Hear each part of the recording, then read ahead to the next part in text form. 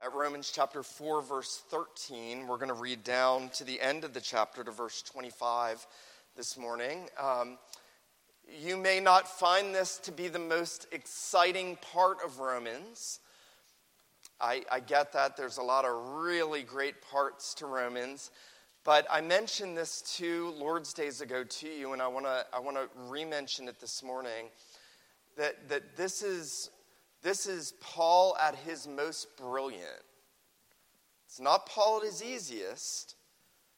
And a couple people told me they had a hard time understanding some of these things. I get it. There's a lot here. You have to know a lot of Bible.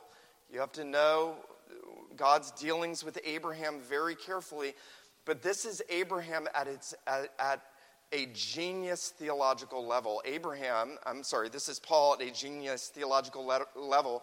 Remember, the apostle here is trying to explain the doctrine of justification by faith alone in Christ alone. And he knows that some of his Jewish contemporaries, many of them, are going to argue with him and say, well, that's great, but we have Moses, we have the law, we're justified by our law keeping.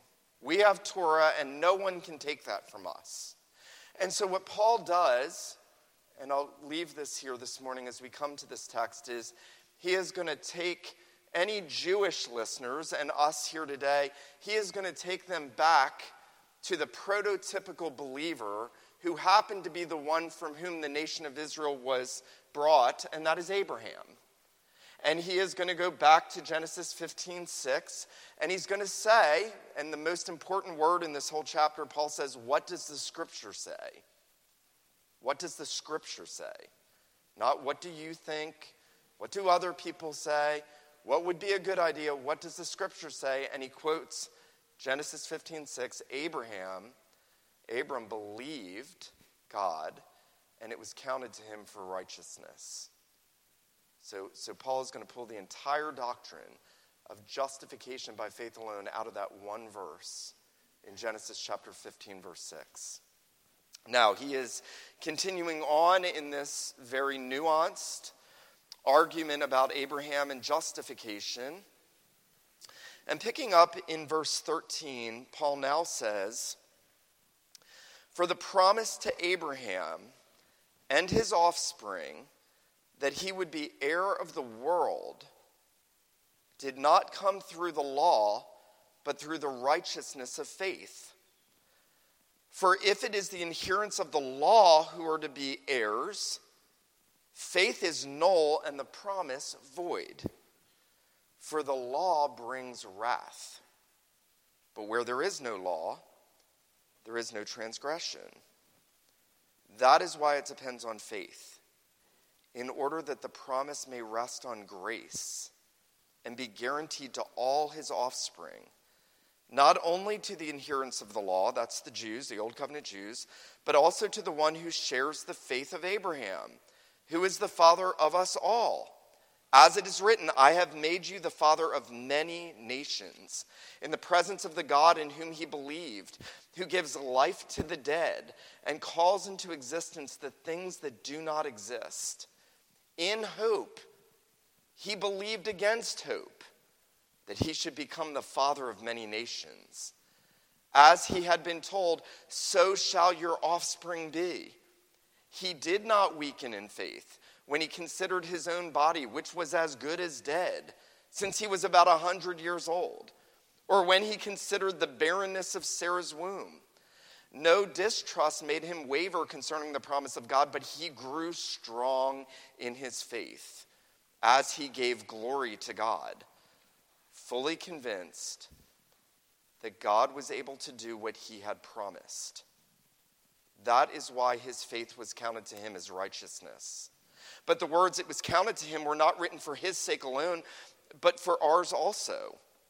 It will be counted to us who believe in him, who raised from the dead Jesus our Lord, who was delivered up for our trespasses and raised for our justification. The grass withers, the flower fades, but the word of God endures forever. Well, if you spend any amount of time in the annals of church history, you will learn that the greatest saints and those with the strongest faith oftentimes usually had the hardest hand in life dealt to them. I was reminded just a couple weeks ago about the hymn writer Anne Steele, who lived in the 18th century. Anne Steele suffered incredible difficulties, tragedies, and suffering in her life. When she was 3, her mother died. When she was a little girl, she became an invalid and was an invalid the rest of her life. When she was a very young adult, she was engaged to be married, and the day before her wedding, her fiancé died. Mother dies at 3, invalid her whole life, fiancé dies.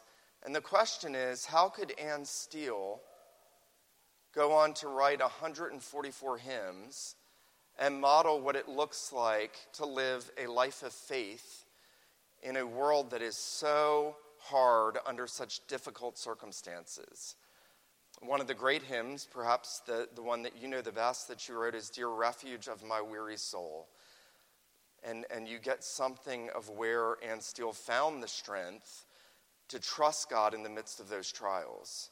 There's another hymn that she wrote. It's called When Doubts and Fears Prevailing Rise. When Doubts and Fears Prevailing Rise. Listen to this. She says, when doubts and fears prevailing rise and fainting hope almost expires, Jesus, to thee I lift my eyes. To thee I breathe my strong desires.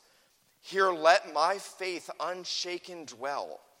Immovable the promise stands.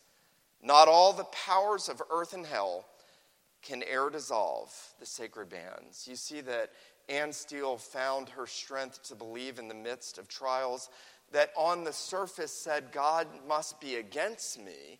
She found that hope and that strength in faith in the promises of God, the sure, steadfast, immovable promises. It's almost as if Anne Steele read Romans chapter 4.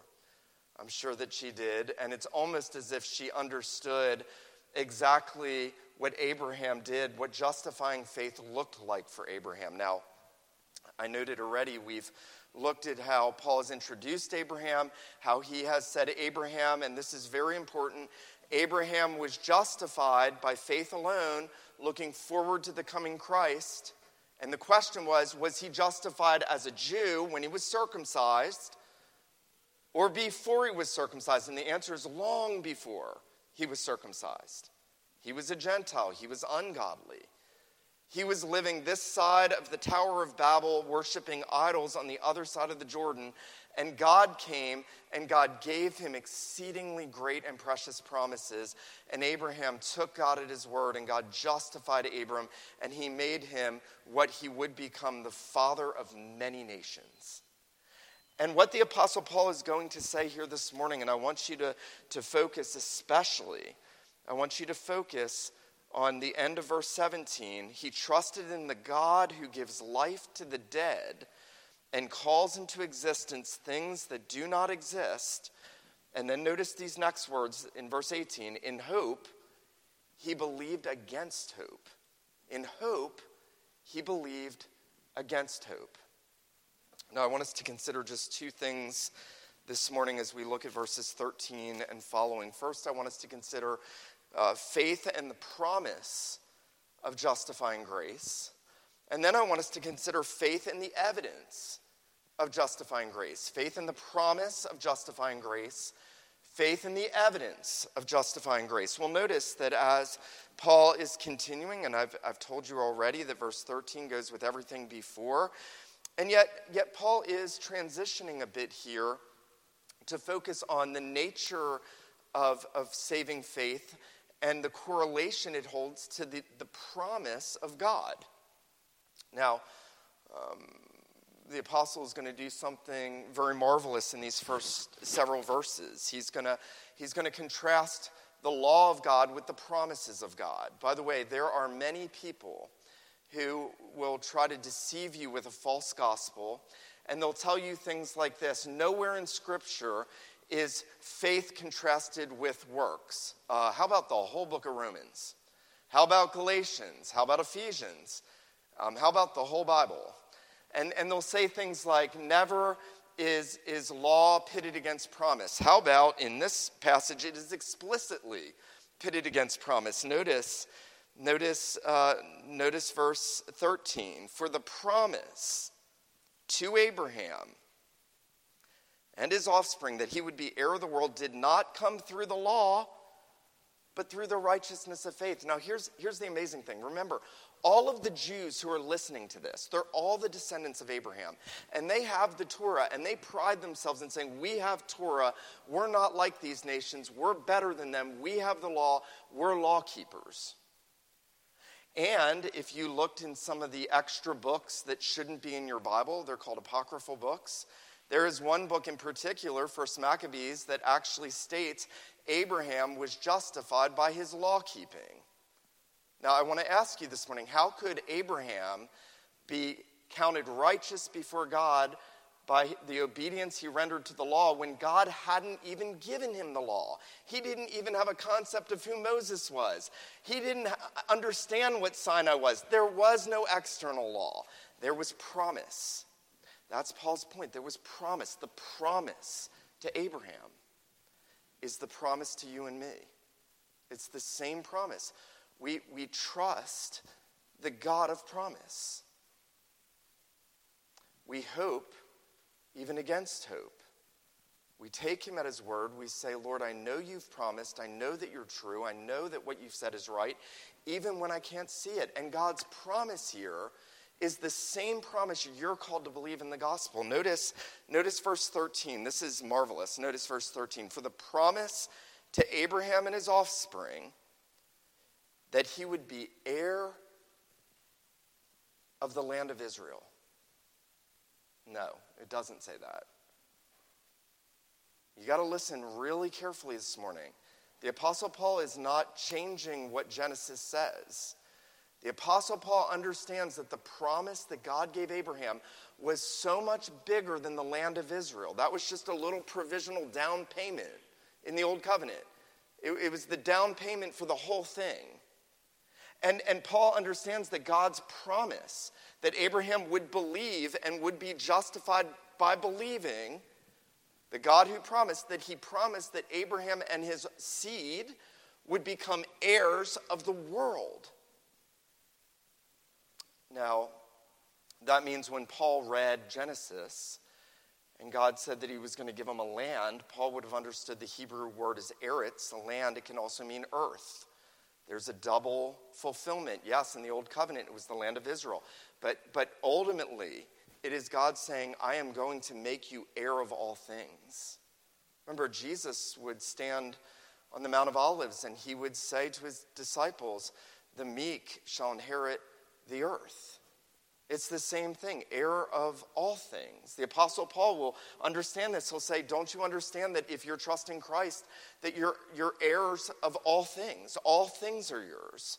The world, life, death, things present, things to come, all are yours, and you are Christ, and Christ is God's.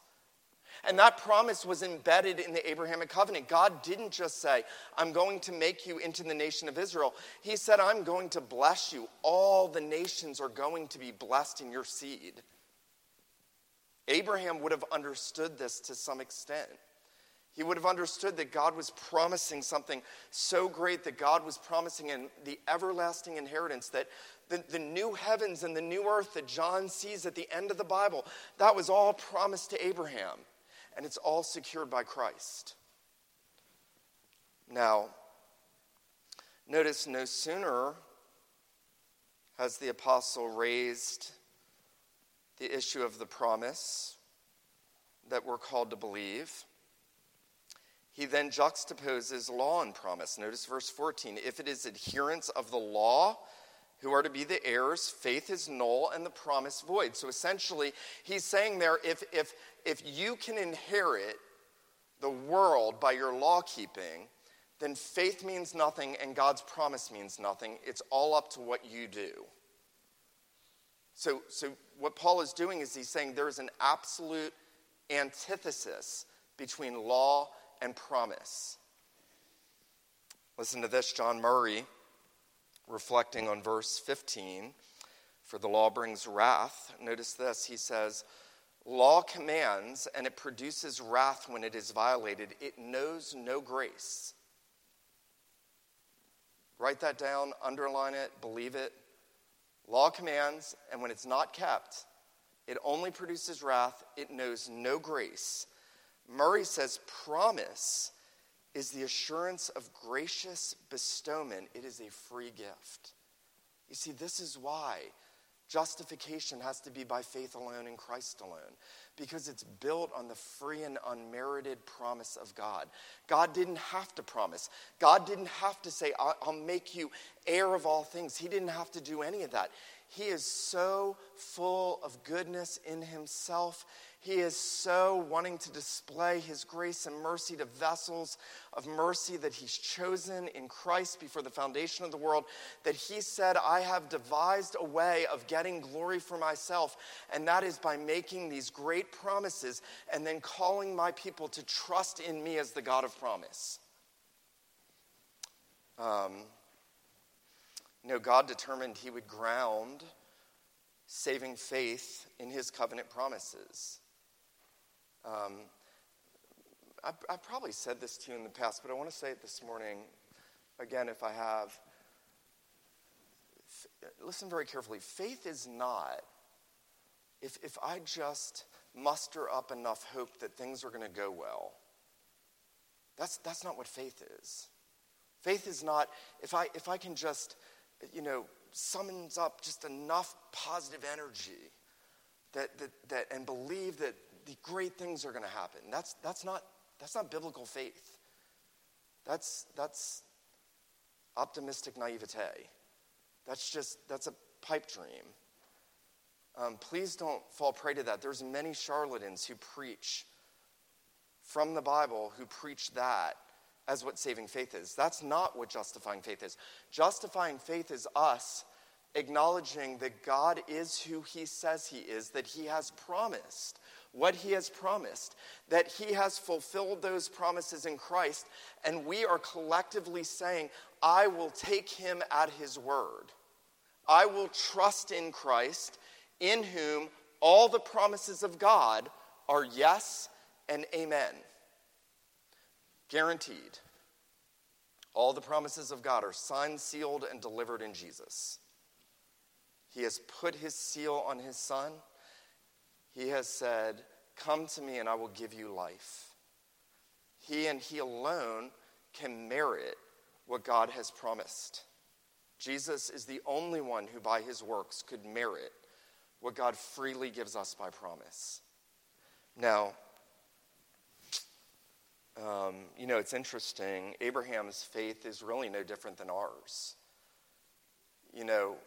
We can sometimes look at individuals in Scripture, these great figures of faith that are in that great faith chapter in Hebrews 11, and we could think, I wish I had faith like them. I wish I could do what they did. Listen to this. Robert Candlish, great old Scottish theologian, said, Abraham's faith really differs in no material respect from that which you are called to exercise. He has no promise on which his faith may lean other than the same promise you have, and what his faith has to lay hold of is the same unseen Savior. Do you understand that? Abraham, he had the same promises we have, and his faith was to rest in the same unseen Savior. He had not seen Christ. He didn't even know the name Jesus. In fact, we have more than he has because all he had was the bare promise. And yet, he trusted the God of promise, and he was justified by looking forward to the unseen Christ. Listen to this. Candlish says this. He says, when Abram believes the promise of the supernatural birth of Isaac, he does the same thing which you have to do when you believe the promise, whoever shall call on the name of the Lord shall be saved. It's the same promise. Remember, Christ is going to come from Isaac. It's the same gospel. It's the gospel promise. Abraham had that held out to him in shell form, in seed form. We have it held out to us as a massive tree, knowing all the scriptures, the same promise, the same God. You know, we sang this morning, and I love that hymn, The God of Abraham Praise. It's so triumphant, and yet I don't know if you've ever thought about this. In the Old Testament, the title, the frequent title by which men put their trust in God was that he was the God of Abraham, Isaac, and Jacob. He was the covenant Lord. He was the God of promise. But when you come into the New Testament, he is no longer the God of Abraham, Isaac, and Jacob. He is now called the God and Father of our Lord Jesus Christ. Christ has fulfilled what was given by promise to Abraham. It's the same God. It's the same covenant promises. And it's the same promises that you are called to trust as you look to the one who fulfilled them in his death and resurrection. Now, Paul gives us in those first 3 verses really a theology of law and promise so that we would better understand the nature of faith and the promise of justifying grace. I will say this morning. If you're not in Christ, I want you to notice verse 15. If you're not in Christ, I would be remiss if I didn't tell you this. There is only wrath. If you're not in Christ by faith alone, there's only wrath. Because we by nature are under the curse and the wrath of God, and the law produces wrath. Notice what Paul says, the law brings wrath. But when we come to Christ and we trust in him, there's no more condemnation. You see what Paul's doing? He's setting up what he's going to declare boldly in Romans 8:1. There is now, therefore, no condemnation to those who are in Christ, because the curse of the law has been removed. The wrath has been taken. The promise has been fulfilled. Christ now blesses his people. And the only thing God requires of you is that you take him at his word and you trust him on the fulfillment of that promise in Christ. It's that simple. In fact, turn over, if you would, to verse 20. I'm going to come back to this in a moment. But notice this.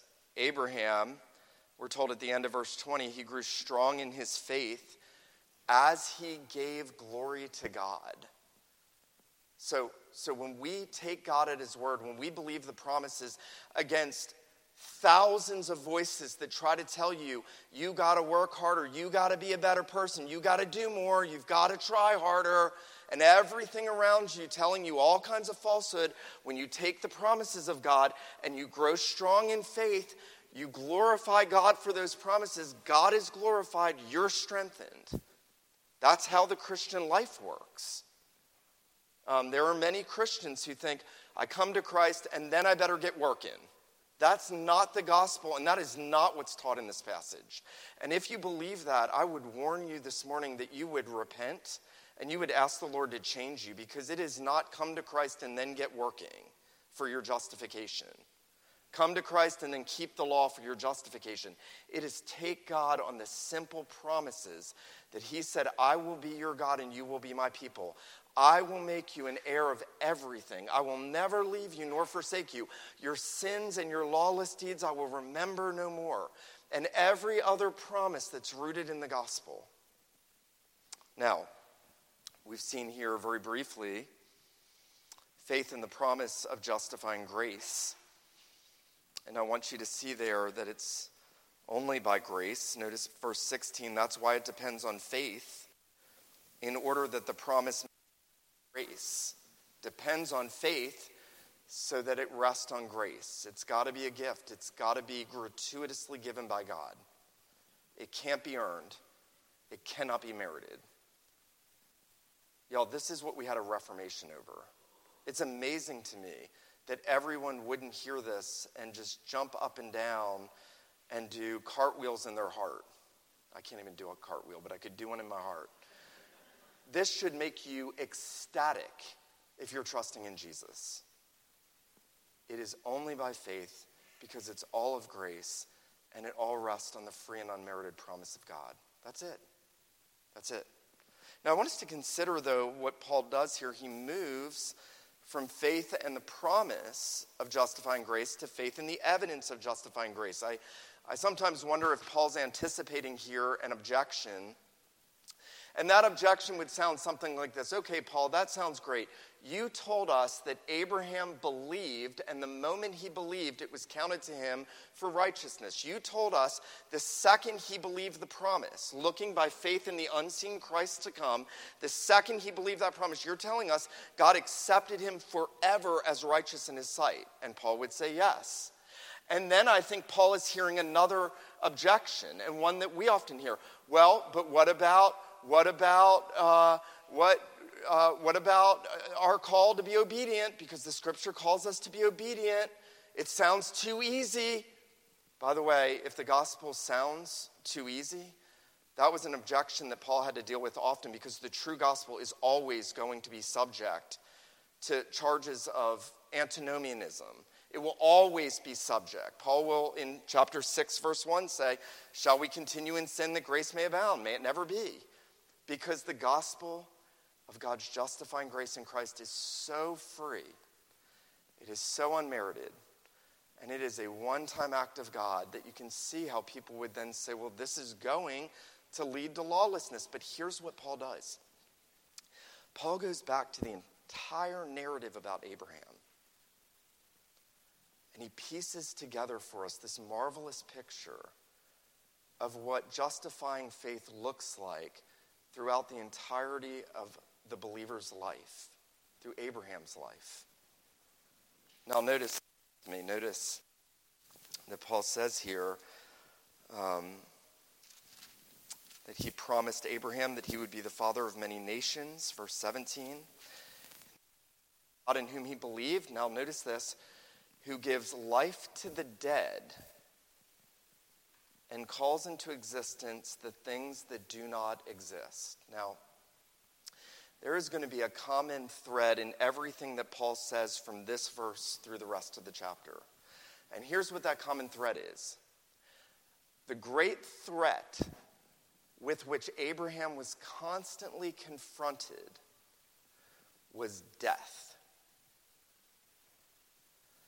The great enemy, the thing that would challenge Abraham's faith and would ultimately show that Abraham was believing in the unseen God, no matter what his circumstances were, the great threat to that, the great challenge, was death. Paul's going to say a couple of things. He's going to say, number one, Abraham was 100. He knew, the clock is ticking. I don't have any offspring. God said the nations are going to be blessed in this promised seed, this promised son, but I don't have a promised son. Every time I go into the tent with my 90-year-old barren wife, and I realize God said, I'm going to give you a kid, and all the nations are going to be blessed in him, every time I go forward, I realize that clock is ticking. Abraham didn't have a whole lot left on the bucket list. He had lived his life to the full. He knew that he was as good as dead. How do we know that? Paul says that. Notice verse 19. He did not weaken in faith when he considered his own body, which was as good as dead. And then number two, he considered the barrenness of Sarah's womb. She was, in a sense, reproductively dead. And so death challenged Abraham. And then God gives him the promised seed, Isaac, who he trusted God to give him, even though he didn't know how God was going to do it in the face of death. And then God says, kill Isaac. More death. Death everywhere. Death for Abraham, death for Sarah's womb, death for the promised son. And yet against all of that, he believed. Listen to this, Charles Spurgeon. I was just enamored by this week. I was telling a number of you last night. Listen to this. The great difficulty with Abraham was death. Death was around him on every side. God had promised him life, and life more abundantly. For he was to be the father of many nations. But as to all possibility of his being a father, his body was dead. He was 100. Sarah also, as to being a mother, was practically dead. She was 90. Further, the Lord bade him, when Isaac was miraculously born, offer him as a sacrifice. And Abraham was willing to do that even at God's command. This is what justifying faith looks like as it's evidenced by a life of faith. Now, what does that mean for you? There are lots of things we could say this morning. What does this mean for you here this morning? Because you could be thoroughly confused this morning. I hope you're not, because this is so rich and so good for our souls. But what does this mean for you? Well, what it means for us is that Abraham was no different than us. Abraham would have felt the struggle of looking at his circumstances. And he would have looked at his circumstances, even though he had God's promise, and he would have been tempted to think, God is not for me. If Abraham looked at what was in front of him, he would have had to say, hardship, hardship, hardship, hardship, trial. Does God even love me? Is God really going to do this? You know, this is the cash value for us this morning. When we have a tendency, don't we, to look at our circumstances and to read our relationship or our standing before the Lord in light of our circumstances. And what we tend to do is when things are going well, we tend to think we're trusting God, we're happy, things are going well, but we're actually not trusting in the Lord. We're trusting that things are going well. This is true for all of us. When things are going very well, we have a tendency to have very, very, very narrow room for faith, because our hearts are filled with joy and excitement and thankfulness and gratitude, and where that's welling up, we have very low room to be exercising faith in the unseen Christ the way we should be. But when God strips it all away, you see whether or not a man or a woman has real faith in Jesus Christ.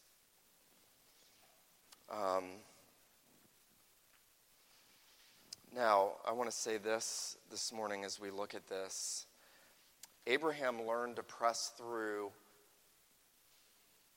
circumstances that seemed to run counter to God's promise, because as he believed in the God of promise to send a Redeemer, he was strengthened in faith and he was built up in hope. So what that justifying faith does as it's exercised in the life of the believer, it goes on to create hope in us, even when everything seems against us. This is how Anne Steele, who has suffered more hardship than probably any of us in this place, could write, "Dear refuge of my weary soul."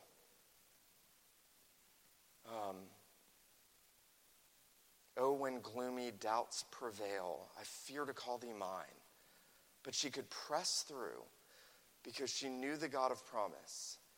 And the faith that she exercised created hope. Notice the way Paul says this here. I love this. He said that Abram, in faith, believed and hoped against hope. He hoped against hope. There was no hope for Abraham. He's 100. Sarah's 90. There is no child. He sent Ishmael away. There's no tangible sense things are going to get better. But as he believed in hope, he believed against hope. Now, I actually think what Paul's doing here is brilliant. He's answering the charge that he and his gospel is some sort of easy believism. Do you see what he's doing? He's saying, far from being easy believism, like, just believe, that's it. He's actually showing us what real saving faith looks like in the life of a Christian, that it goes against all odds, that it trusts God even when it can't see him. This is what Job cries out in Job. He says, though he slay me, yet will I trust him. You see, Job was hoping against hope. Job, in Job 19:25 said, I know that my Redeemer lives. I know that my Redeemer lives. He had not seen Christ. He took God on his promise. He knew God was going to send the seed of the woman to crush the head of the serpent. He knew that a Redeemer was coming. Job said, I know that my Redeemer lives. At last he will stand on the earth. Though God slay me, yet will I trust him. Abraham's whole life was essentially saying, though there is nothing but death and barrenness in front of me, God has promised me life, and I am going to trust him. You know where Abraham's faith leads him?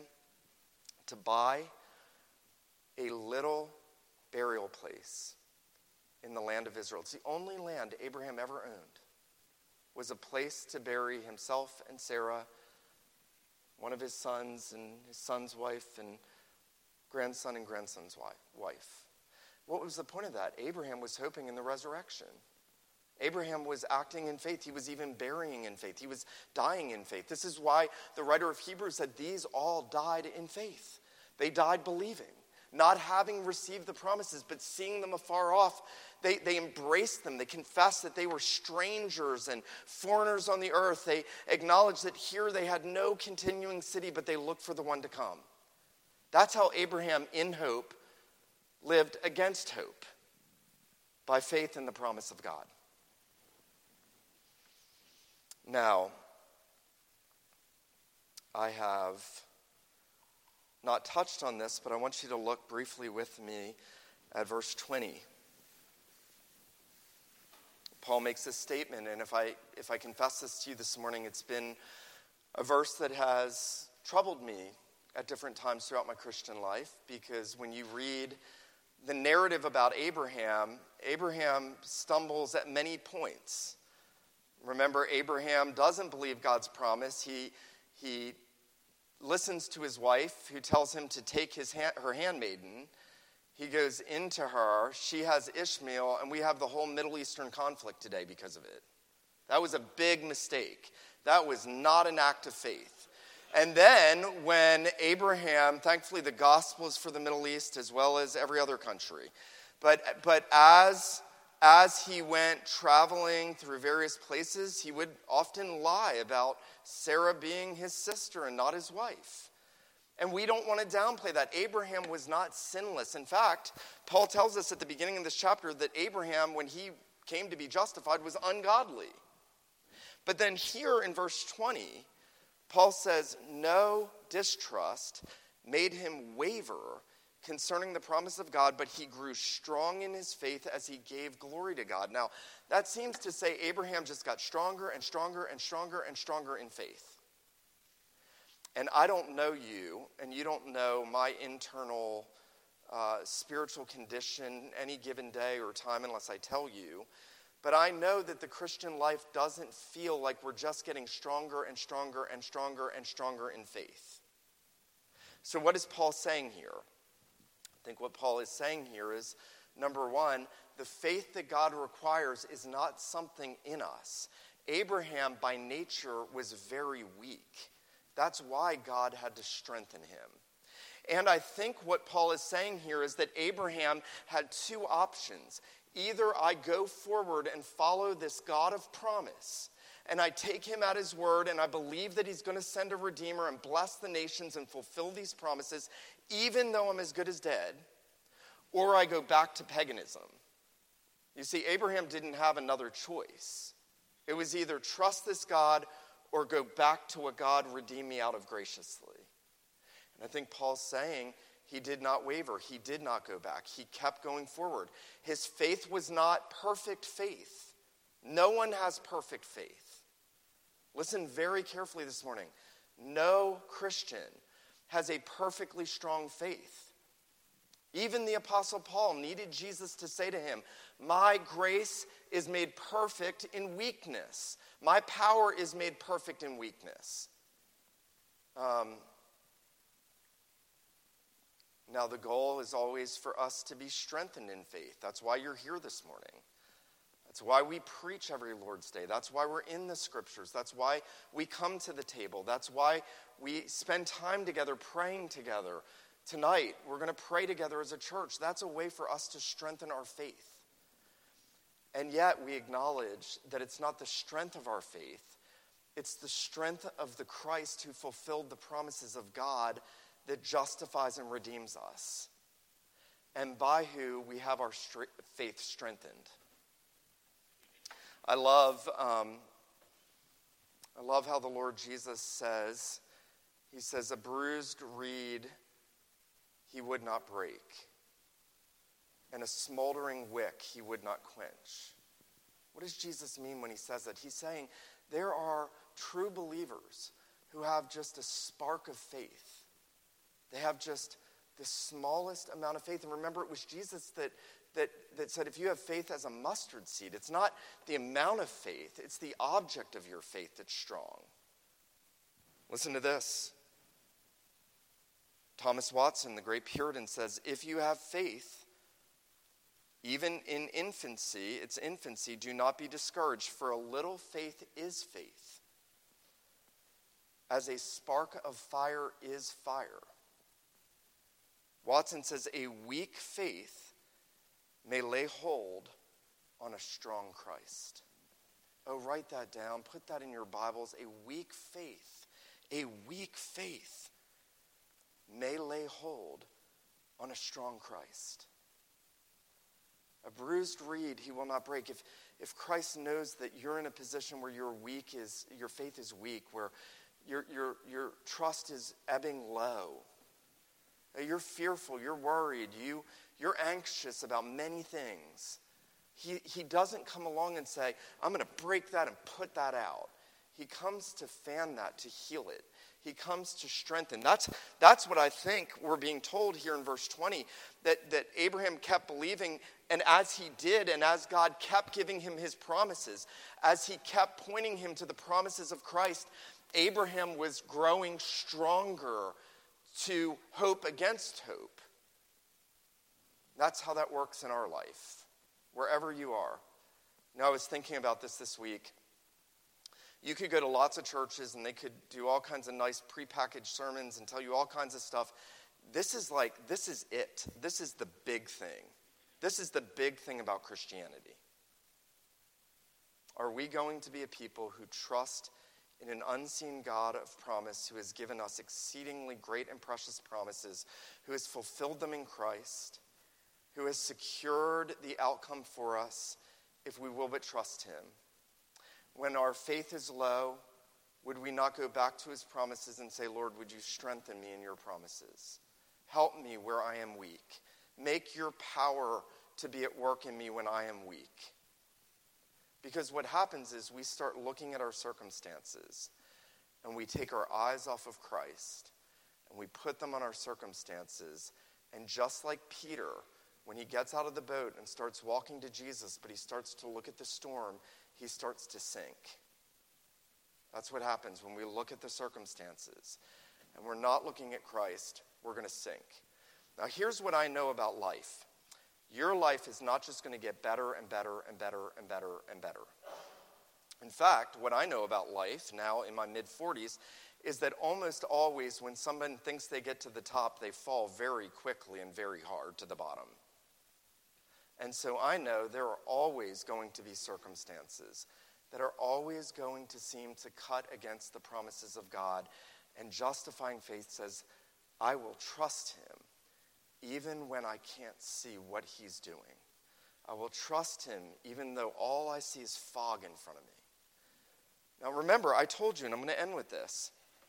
Abraham had the promises of God, and eventually he had Isaac. And that's it. That was it. Nothing else. Here's what you have. Notice what Paul does here. Notice verse 23 and 24 and 25. I want us to just end here. Notice this. The words, it was counted to him, so his justification, were not written for his sake alone, but also ours. It will be counted to us as righteousness. We'll get a righteous standing credited to us, who believe in him who raised from the dead Jesus our Lord, who was delivered up for our trespasses and raised for our justification. What is Paul doing? He's saying, do you understand that you have so much more reason to ground your faith in the unmerited promises of God because you know how God has worked this out for you? Though we do not see Jesus in the flesh, we see him throughout the pages of Scripture, everywhere clearly set out as the one who fulfilled the promises. What Paul, I think, is saying is you have more reason, if I can say that, than even Abraham, to trust even when your circumstances seem to go against it, because you know that God did not spare his own son. I think Paul's teeing this up for Romans 8. Remember, Abraham went to offer up Isaac, the son of promise, and God spared him.